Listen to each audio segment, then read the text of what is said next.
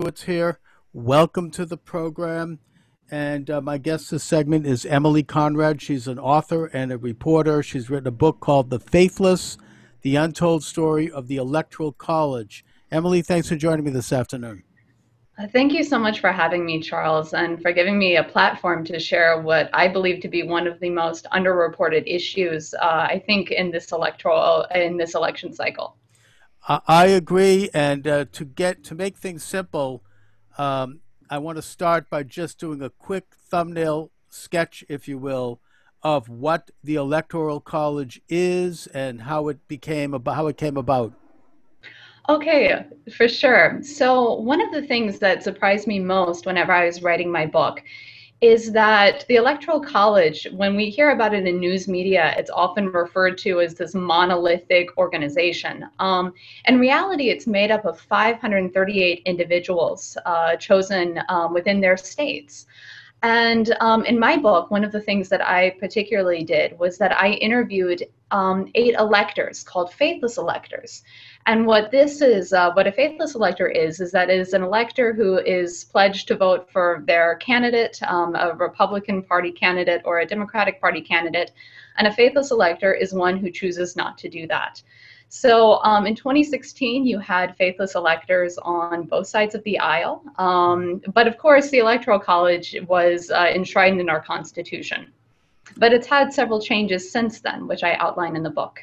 Okay, and the Electoral College is a part of the Constitution, and it was basically the put together as a means to elect a president of the United States and to give each state a proportionate amount of power in making that election, so that it would not be strictly based on a popular vote, which would exclude the smaller states. For example, back then, I mean, New York and Massachusetts, I think, and maybe Virginia were the big states, and the smaller states, in order to join the union, like Delaware, like Georgia, like Connecticut, Rhode Island, they wanted to make sure that they had an equal share in electing the president. And that the concept, so they would elect electors, and the electors would basically get together a week or so after the election, and they would be appointed by their states, I think based on population, or I'm not sure how, and that they would convene in their state capitals and they would elect a president based upon the popular vote in their respective states. Now, today, of course, there's a movement to get rid of the Electoral College, but the situation today is even more acute than it was back then, because if you get rid of the Electoral College, then the president can simply run from New York City or from Los Angeles or Chicago and not even have to go to the smaller states at all, like Wyoming or Alaska, or Rhode Island, because they would have no power at all. It basically would put all the power in the hands of the mass populations of the biggest cities in this country, and people from the smaller states, the rural areas, they would have no power over who becomes president. So it's an important tool to ensure that a national election reflects the whole country in all of its diversity, both in terms of its regional diversity, its ethnic diversity, and in every other way, so that every part of the country can get an equal representation when choosing a president of the United States. But what you're saying, Emily, and you did some research and you actually interviewed people who are the so called faithless electors, is that you have electors on the different states who were not carrying out the mandates of their states. They were not voting based on who was elected by their states. And let's not forget, the presidential election is basically 50 elections. It's 50 state elections. How can that be? I mean, weren't they behaving, if at best, unethically, if not outright illegally? Well, and this is one of the reasons why I found this topic so interesting. So to answer your question, well, there were 2 Supreme Court cases that were argued in May, and the Supreme Court made the decision in July. These were Ciafello versus Washington and Baca versus Colorado. Brett Ciafello, he's one of the electors I interviewed in my book, and Michael Baca, he is in Colorado. He was also another elector who I interviewed. One of the things is that they decided not to vote. These were both Democratic electors, and they decided not to vote for Hillary Clinton. They both have every single faithless elector who I spoke with, and I spoke with both Republican and Democratic faithless electors. Each one of them had their own individual reasons for not voting for their party's respective candidate. And I found this actually extremely interesting. And what it really gets down to, and basically, is what the Constitution says about the roles of electors. Whenever the Electoral College was envisioned by the founders, there were no political parties at that point in time. I delve into some of that, and particularly the 12th Amendment of the Constitution was supposed to fix some of this. Hmm. But even then, you had the 1824 contingent election in which John Quincy Adams won over Andrew Jackson, which I also cover in the book. Were these electors doing something illegal? Actually, basically, that's what the Supreme Court decisions were trying to figure out. What the Supreme Court eventually decided was that state laws that bind electors to vote for the popular vote of the state are not unconstitutional. That is what the Supreme Court decided. That being said, a huge amount of states, well, not a huge amount, but a significant amount of states do not have binding elector laws. So in these states, electors can technically vote for whomever they want to. And while some people might say it's unethical, they might say, oh, well, the Supreme Court provided me and the Constitution gives me the right to vote for whomever I want. And even so, whenever you take a look in leading up to 2020, not even the states that do have binding elector laws, the cost of noncompliance is not necessarily substantial. In some places, you just have a fine. And in a few places, you can be jailed, but that, I mean, or you can even be removed. But that is, I think, maybe about 15 states at this point in time. So I think this is extremely important leading up to the election. Everybody talks about November, but after November, we have 538 individuals who, technically, arguably become the most powerful people in the world. And to be honest, most people don't even know who they are. Well, yeah. I mean, how do they get appointed to be electors in a state? I mean, how do you are you like a local office holder, or what's the deal with that?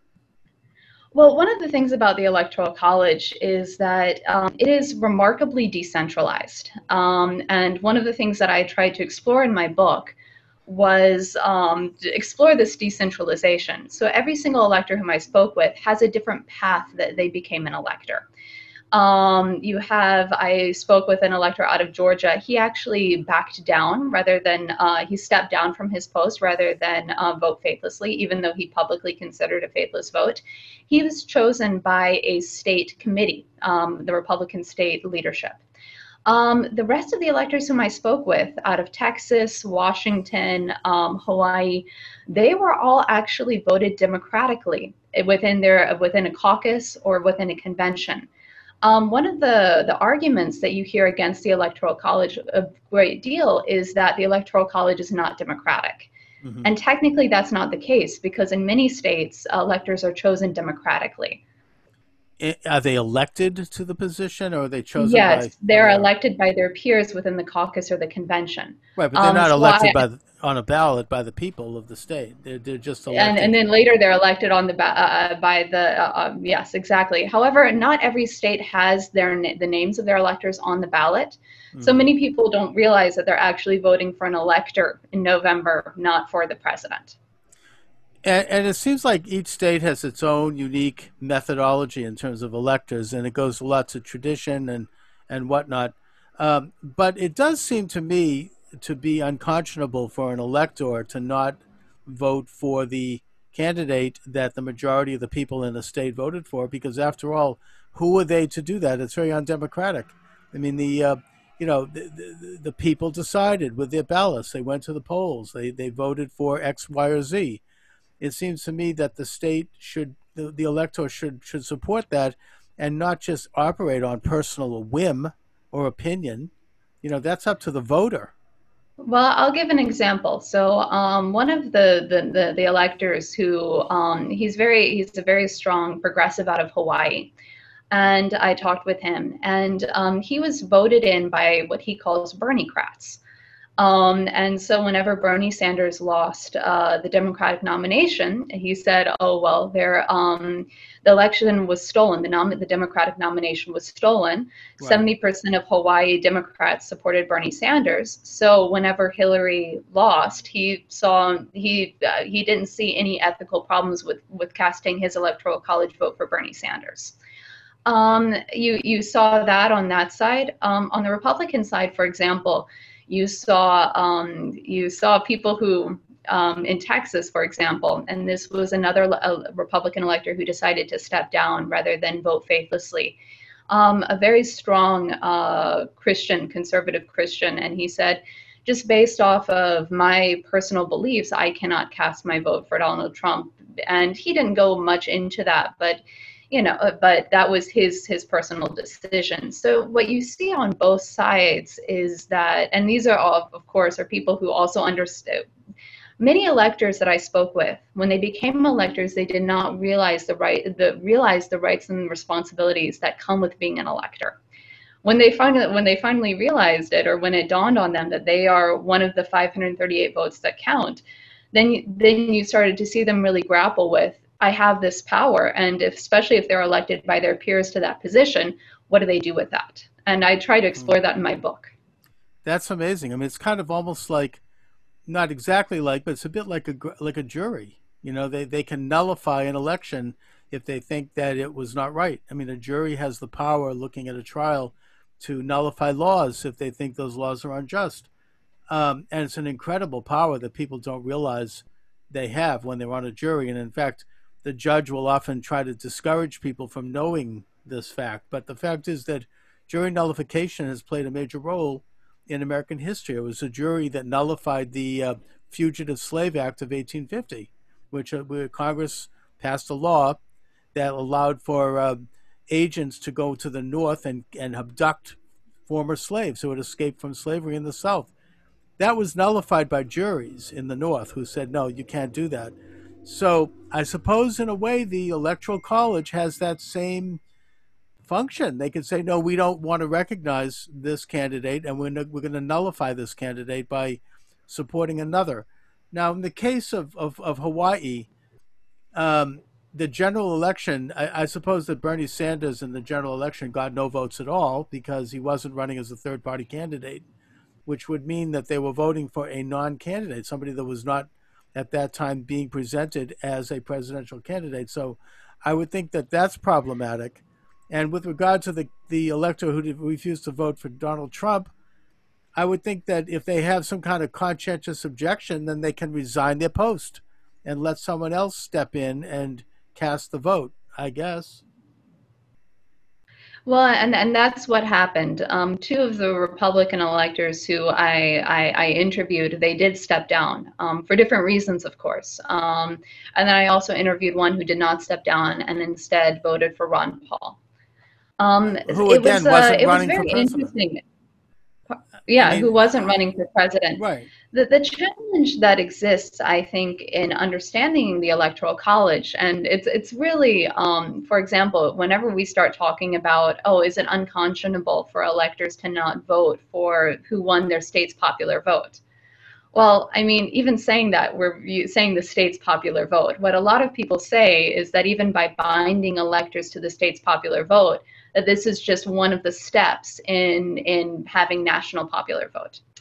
And I it's one of the suppose. things that I feel like was very much, it hasn't really been explored that much. The Electoral College it's one of the reasons I wrote this book. It's an extremely complex topic, and the more you dig, the more complex it becomes. The answers aren't so cut and dry No, as people who say, I support the Electoral College or I don't support the Electoral College. It's a much more complex topic. it is, and I think you're onto something when you say that to force electors to vote based on the popular vote in the state, that could lead to a national popular vote, which is completely contradictory to the whole concept of an electoral college, and that there actually are governors who have signed um, their declarations, including the governor of California, I understand, to tie their elections to the national popular vote as opposed to supporting the right of their state to decide who the president is going to be. And I think that's a very undemocratic trend, seems to me. But there, after the election of 2016, there was a major effort launched on the part, not necessarily of the Democratic Party, but of people who were Democratic operatives to try to convince electors to not vote for Trump, even though he had won in certain states, particularly in some of the close states like Wisconsin and Michigan, and to try to say, vote for Hillary, we can still do this. Now, I mean, I think that that is actually quite subversive for either side to try to do that. You know, if you have, Yes. yep, There were, I mean, it's really fascinating. You take a look, and so many of the Republican electors said that they were completely bombarded after this last election. I can say 100% of Republican electors were lobbied to try to change their vote after the November election of 2016. You had a lot of different movements going on. You had something called the Hamilton electors as well, and I delve into the Hamilton electors in my book. And these were Democratic electors who said, you know, we believe that Donald Trump is dangerous for the country, and we're going to do everything that we can to try to get somebody else elected. That being said, the Hamilton electors went about it in a very interesting way. Instead of saying let's vote for Hillary, they said let's vote for a Republican that we like. So you had Michael Baca, who attempted to vote for John Kasich before he was removed by the Colorado Secretary of State. And then there's a group out of Washington State who voted for Colin Powell. So it was quite interesting. The question is how, and this is the major question: could it have worked? Because the way the Electoral College works is that you have to get a majority of 270 to win. Well, if 37 Republican electors would have switched their vote, it would have denied Trump the majority to win. What right, this would have done is that it would have sent it into the House of Representatives in a contingent election a la 1824. right, where John Quincy Adams was basically voted in as part of a deal in the House of Representatives.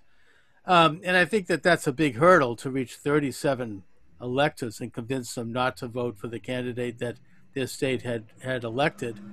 Um, Well, at the same time, I've heard from multiple sources that they were even thinking that they could have up to 50 Republicans defect at some point. So even though it does seem like it's a large number, and some people say, "Oh, it would have been impossible," from what I've heard, they, they could have done it. Yeah, they could have done it. they could have done it. And I think that in this particular election, given the sort of the street actions of various radical groups like Antifa and BLM, and the burning and the looting and the showing up at people's houses, it could be a very dangerous time for electors. Now, are the electors, do they maintain a certain anonymity? Do we know who they are? I mean, I We hope know that, who they are, so and then that's this is public. and many of the electors actually did go into hiding. Well, I don't know how many. I know that a couple went into hiding. They went to safe houses after death threats Yeah. in the last election. I discussed that a lot. Almost every single elector I talked with received some sort of death threat or another. Now, Wow. some of them That's said, "Oh, I unbelievable. wasn't that scared about it." You had one of the electors who had somebody follow him home in his car, and he was very scared, follow him in another car. And he went to a safe house afterwards. So it's yeah, there isn't really an anonymity, especially now with the internet. You can find out a lot of information about people as well. And there really isn't the concept or the cognizance of that these people are extremely important, and we need to probably provide some level of protection because Yeah. it is, we say that maybe it's their safety. But I mean, we could also say, for me, potentially the Electoral College could be an issue of national security. People talked about collusion and interference so much in the last election. Well, Hmm. the reality is that there are 538 electors. I mean, you could, blackmail or anything along these Yeah. lines. Now, Or it buy sounds like up. it belongs in a political thriller, but it Not at could. all. No, I mean, not at all. It's now come out that this Democratic group, Act Blue, has received upwards of $200 million from unknown sources. I mean, that could be foreign sources. It could be meddling in the election. It could be collusion, even, heaven forfend. And that, people could be corrupted. People could be bought. People could be intimidated. They, as you say, they could be blackmailed. They could be investigated. They might find some skeleton in their closet and they could threaten them to release it unless they vote a certain way. I mean, that's not at all. I mean, that's the real ugly side of politics. That's the darker side of politics going all the way back in history. That's not unusual. So, that combined with the radical groups who are showing up at people's houses with like they do in the Frankenstein movie, with ready to bring them out with burning sticks. This is a very dangerous time for electors. I think we need to be cognizant of that and to try to ask them to maybe take precautions in advance and be prepared for what could be a very, very nasty election, and they're going to be right in the middle of it.